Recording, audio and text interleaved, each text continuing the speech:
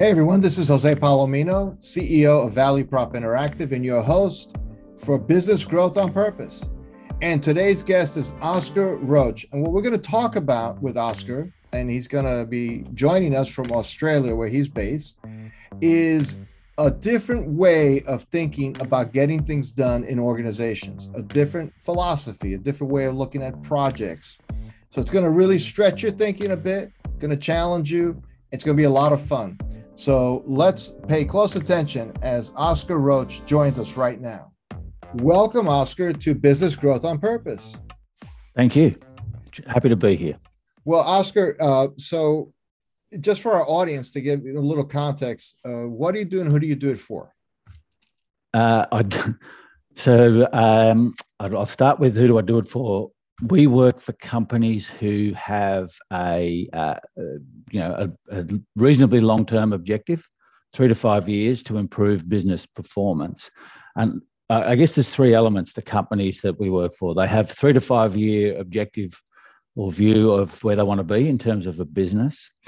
They recognise that the frontline leaders are pivotal to getting there. Generally, they're the meat in the sandwich. So they needs to be, the company needs to recognise that without the capability of frontline leaders, they're not going to get to where they want to need to be. That's two. And the third thing is they need to pay. Okay, that helps. and that might sound a little bit harsh, but we work out pretty quickly whether companies are prepared to pay, and that's not about us earning money. Jose, to be honest, it's about is the organisation prepared to invest in their people? Sure, that's really what it comes to. The judgment the quick judgment is, sussing out whether they're going to be able to pay, but that's not really what we're about. It's not about putting money in our bank. It's about working with people who truly recognise the value of people and are prepared to invest in them. Okay. And are these mostly, in your world, mostly manufacturing concerns or other industrial companies? Or it could be any kind of company? Yep. So good example, doing quite a bit of work at the moment with one of our state police organisations and our federal police. So our federal police cover any crime that happens, crosses our shores. So drugs coming in, that sort of thing. So they're a good example of a very much non-manufacturing organisation we're working with at the moment. Okay, so just for our listeners and to put further context on that, we're speaking to you now. You're in Australia. I'm in Philadelphia. So, yes. And so what you describe almost sounds like our FBI. Similar. Yes, exactly right. Okay. All right. Yeah, the state police work within the state boundaries, and what a crime that crosses state borders, that's where they work. The federal police, any crime that crosses the international border. Gotcha. Well, so Oscar, you hit on this idea of the 3 to 5 year objective, right? So if we work that back, if we work that back in time from today, we're sometime in 2022 when this episode will publish. We went back 3 years. Wow, the world looked a lot different than it did 3 years plus a day before that, right? Correct. So that kind of what we like to call strategic agility, right? So you focus on leadership, a lot of leadership development and so on. What have you learned working with the companies you work with, those who have managed this transition over the last 2-3 years? What are some new lessons maybe that we've learned for business, with such an extreme set of circumstances that we've all gone through in the world? I think this is where the public has really struggled, and that's been reflected in the pressure they've put on the government. But I think one of the main learnings out of this is it's okay to say, I don't know. It's okay to say, I don't know how we're going to get there. I know we have to get there, but it's okay to say, I don't know. I don't know what the pathway is going to be. But that doesn't mean we just swing in the breeze. Right. That means the companies that say that and then progress and do things well are companies that have a pattern of thinking to latch onto. So rather than latching onto a defined pathway, which over the last 3 years would have been nigh on impossible, just about everyone would have fallen off a defined pathway. Yeah. Rather than latching onto that, it's latching onto a pattern of thinking that will get us to our destination. I think the companies that have done that best are the ones who've sort of survived best. But I think that's a real struggle particularly for the government. I've really noticed that is, you tell the general public, well, I'm not sure how we're going to get there, but we will get there, and this is how we'll think. The general public won't buy that. They want to know the pathway. So therefore, the governments have tried to predict the pathway, and that's impossible. And then they're criticised for not getting the pathway right, which I think's pretty unfair in an environment like this. Well, you think about at some level, as an organization, a government is another organization, companies, basically is there's a hierarchy, there's people and so on, but it's all so interconnected. Yes. And the reality is, over the last couple of years, I saw companies that you thought would thrive that really struggled, and others that thought they would struggle that all of a sudden thrived. They just happen to be, they made plexiglass shields, and now they can't keep up. But I've also talked to owners who ramped up to handle things for like PPE and things like that, only to have these POs just like drop. Like just like the music stopped, like musical chairs, and now they're twice capacity. They just leased all this new equipment, and it wasn't, now they're kind of in a bad place. So you hit on a term, patterns of thinking. So I want to explore that a little bit, because I really do think there's a seed of the answer in how do you handle these different things. So why don't you just, if you don't mind, expand a little bit on what you mean by patterns of thinking, because that really intrigues me, that phrase. Okay. Well, the pattern of, I'm referring to a particular pattern of thinking that's, in scientific thinking, and that's quite different to the scientific method. It's not as rigid as the scientific method. The pattern of scientific thinking essentially says, what's our goal? Where are we headed? What's our current situation? We're not going to get there in one go. So what's a point we can pick in between that we know we must achieve to be able to get to the big one? Why can't we do that now? And what things can we do to work out how we can get around those can'ts? So in other words, that interim point, there'll be reasons we don't do that now, but what can we practice? What can we try out to see how we get around those obstacles to be able to achieve this interim condition, which is a step towards the goal? That's essentially the business pattern, because one of the things that was said to me about 2 years ago or 3 years ago was, if you think about it, people write project plans from the maximum point of uncertainty. And when the person said that to me, I sort of took a while to go through my brain, because I was up until about 2010, I was a bit of a project planner. In fact, that was my life, if you like, and I wrote project plans, and I was told I wrote really good ones. And then I was told by a client that the problem was I didn't adjust during those project plans based on what I learned. And it took me a while for that to sink in as well. But when this person said to me, you were writing project plans from your maximum point of uncertainty, I thought, wow, I wish I'd had that cross my mind 15 or 20 years ago, because it changes your perspective. It changed my perspective completely. And when you think about it, it's quite illogical. Well, that's interesting. So you can't, well, I don't know. So do you not have project plans, or do you write them differently? You write them differently. So the plans I have now tend to contain conditions that we're going to aim, that we believe we need to achieve, conditions that we believe we need to achieve on our way to our goal, but they don't contain how we're going to achieve those conditions, because when you use a pattern of thinking to achieve them. That's the first thing. The second thing is that every project plan is considered to be a hypothesis.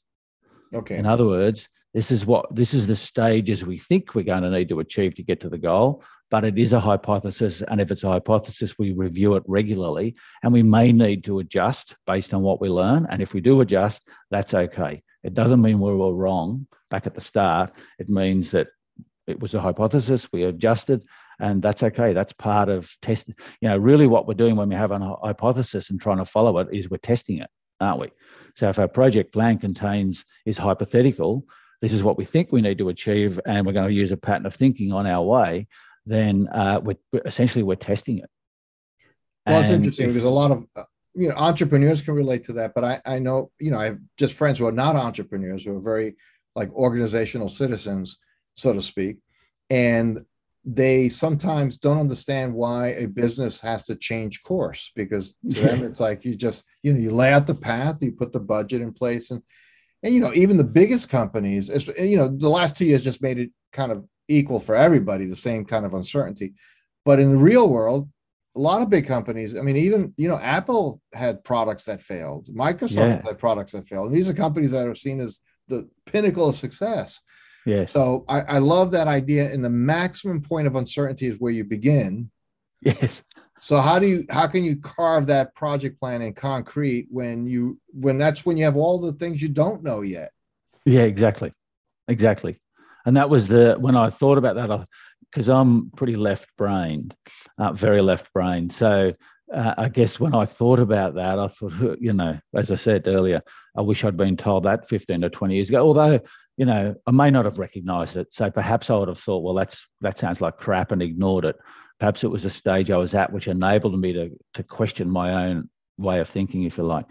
But as I said, it doesn't mean you don't have a plan, but it's recognizing that the plan is in stages, and it is a hypothesis, and that changes the way you think fundamentally. And I'll tell you what it does, which I really have enjoyed. It's very liberating.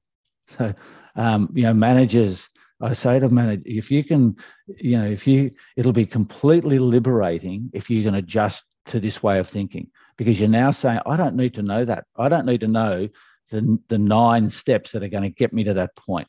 And I don't need to tell everyone else, and I'm not going to be wrong if they don't happen.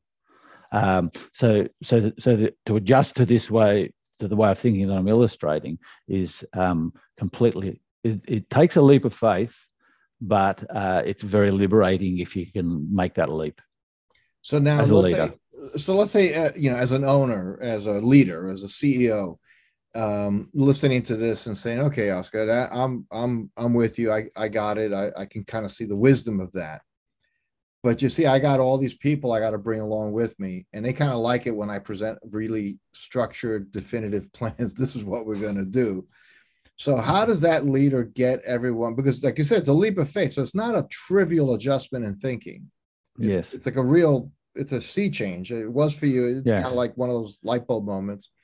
How do you translate that downstream into your organization so you can all start working that way? So the first fundamental thing that a leader at the top has to cross, the first bridge they got to cross, is establishing a culture where mistakes are okay.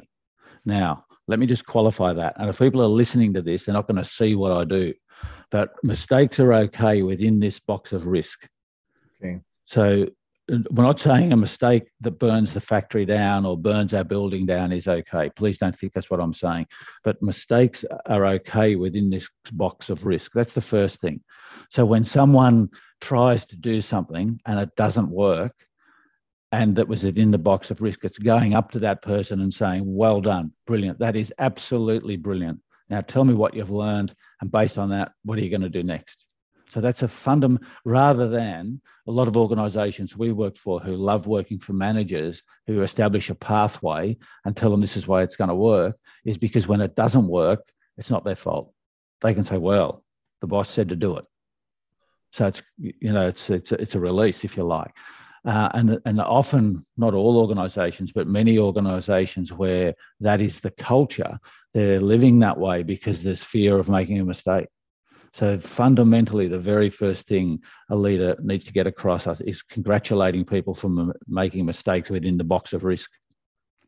So I love the picture of the box of risk, right? Because there are parameters, right? So there's a set. Yeah. But what it also does, it encourages the organization and everyone in it to really be learners, Exactly. And so it almost sounds like you start defining milestones less as achievements as much as learnings, because that leads to more achievements. Is that a good way to look at it?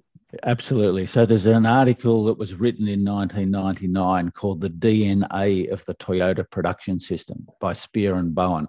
It's in the Harvard Business Review. And in that article, it says Toyota aims to create a community of scientists. And I just thought that's brilliant, because that encapsulates what you just said. And so things in that, try things within the box of risk. And they also say in that article that all they typically regard their standards and their systems and their processes as hypotheses. In other words, we believe if we follow this procedure, this is the outcome. But the only way we'll find out is by following it. And if it doesn't, then our hypothesis was wrong and we'll need to adjust. So in other words, everyone is thinking scientifically. We've developed this community of scientists. And I just thought imagine that would be a utopian company that truly does that. Because if you think about it, Jose, if you've got that, then you can take your organization absolutely anywhere. So if all of a sudden the world changes and we need to adjust our goal, we need to adjust where we're heading, our 5-year plan, then if you've got people who are thinking scientifically and we've got this community of scientists, practical scientists in the way they go around their work, you can take that organization absolutely anywhere. I would argue that there's very little that could get in your way. There's very little that could prevent you reaching that 5-year goal. Wow. So I'm still thinking a little bit on this in terms of leadership and getting people to this. So I guess my question would be, is this like, let's have a town hall meeting. We used to think this way. We're all going to think differently now. Or is this a process where you start teasing this in with certain leaders? Maybe some people just, are never going to be able to make this adjustment and they have to find other opportunities. I think what you said then, no, you don't make a town hall announcement because that won't work. Right. It's what you said the second time around, is that we get enough people on board to be able to say, this is the way we're going to go. I'm going to see what happens by going this way. So you need enough to get started. And that's not many, by the way. It's not 50%, because most workplaces, and this is a good thing, most workplaces, 80% people, we always say that 80% of the people come along to do their job. 10% of the people come along to do their job and think, and 10% come along to do their job and criticize and throw stones. So, so you don't need that 10. We need to identify that 10% who are going to jump on this bus, and we're going to have a crack at this new way of thinking. And the managers, it's again that you're not telling them what it's going to look like because you don't know. But we do know what principles and philosophies we're going to apply within our business, and we're going to see what happens. And these are the principles and philosophies. So it's picking your 10% and starting with those guys and those people, and then building from there. And a lot those people are surprised. The 80 out of that 80%, there'll be a couple of people that the day-to-dayers. And I don't mean that in a critical way. All businesses need that 80%. To do the day-to-day work. Sure. But a couple of those will come on board as well. So it happens over time. I'm working with a construction company in Iowa called Story Construction, and they are a terrific example of what I'm talking about. And they've gone through these kind of stages of maturation. They're going through it. They haven't gone. They'll never. That's the other thing. You've never gone through it. Okay. You're going through it. Okay. And you're always going through it. And I guess once people have embraced it, they don't need that reminder. That's how they roll from that point forward. And Jose, you're dead right. It's not for everybody. So, and what I always say, and we can be so thankful we live in the Western world, because particularly at the moment, we've got choice. So if this style of operation, of this style of a modus operandum is not for you, then that's perfectly fine. But we need to help you find a job somewhere else. Ultimately, that should be that. Right, especially at the leadership level, which can really, Absolutely. like I said, if that 10% of critics who throw stones is in your leadership team, and there will be. You have, and of course, inevitably, so you have to work that out sooner than later. I would think you'd have to be a little firm on that. No. Yes, absolutely. And one of the things we do really early on is say to when this happens, because it will, how are we going to handle it? So we declare that early on. When you will find people at all levels of your organization who won't fit. Therefore, when it happens, how are you going to handle it? Let's talk through that now. So when it happens, it's not a surprise. It's not, oh, what do we do now type thing. We had this with an organization, slightly different context, a dairy company here in Australia about 7 or 8 years ago. And it's more than that. It was in 2012, we came up with what we called the 2015 supervisor. So we're 2012 now. This is what the 2015 supervisor is going to look like, and we're going to head towards that essentially. Now, 3 of the existing supervisors at the time went back to being operators over that 3 years between 2012 2015. 3 out of about 25 or so went back to being operators, and you know what? They were happier, and the company was happier. Everyone was happier, and that was fine. That was perfect. They stayed in the job. Their job became more fulfilling. Just the style of supervision we were aiming for and achieved was not for them. Right, and no problem. And it's interesting, but yet they will benefit from that new style as frontline contributors now, which is correct. A little ironic. Yeah, it is, and they were classics. Those 3 were classic situations of really good operators, great operators who were promoted to being leaders, but there's that was misunderstood. Well, it wasn't misunderstood. It was when we come up with this 2015 model that style there, what we were seeking wasn't for them. Right. Well, but it's a win-win. It really is. Absolutely. Because there's clarity.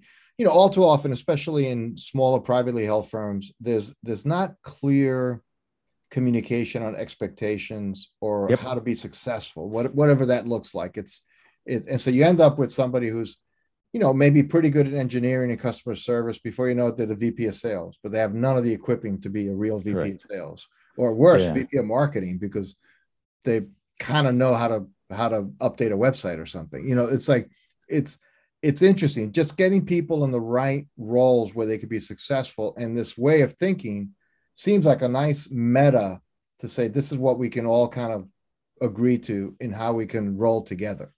Yeah, or we have the choice to agree to. And if you don't agree to it, that's fine.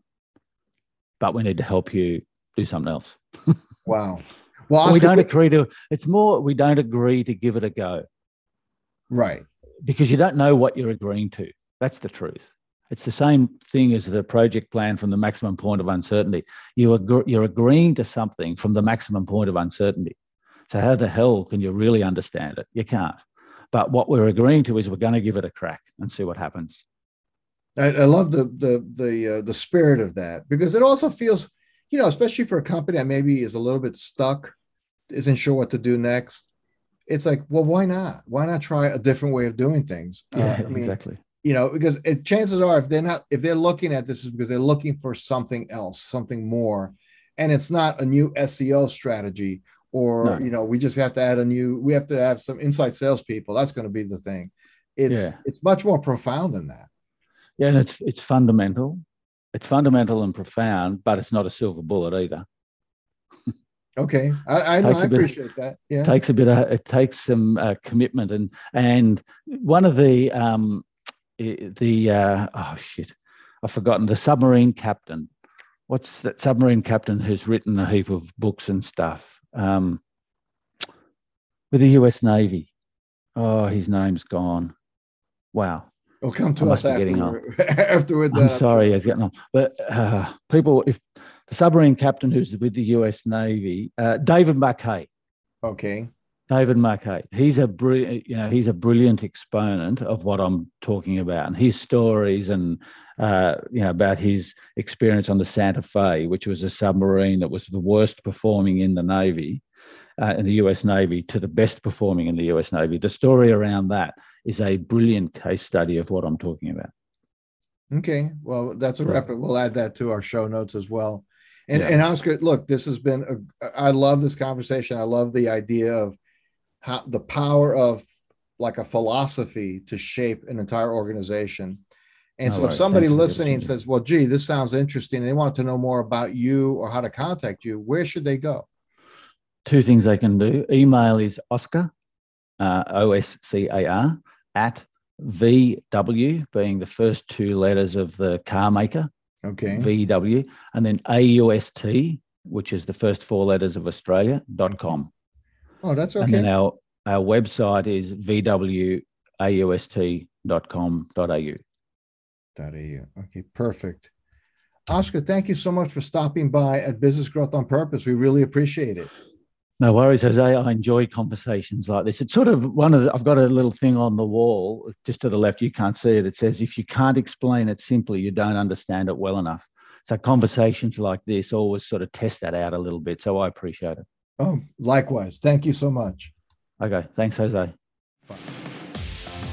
Thanks for listening to another episode of Business Growth on Purpose. If you like the show, hit subscribe and leave us a review to help other people find the podcast. And if you're ready to take the next step in driving intentional growth for your business, come check out what we're doing at valueprop.com. We've developed industry-leading programs and systems to help B2B owners take control of their growth. Until then, thanks for listening to another episode of Business Growth on Purpose.